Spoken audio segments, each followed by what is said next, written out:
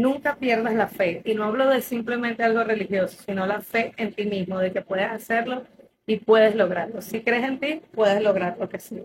Y no es un cliché, es la verdad.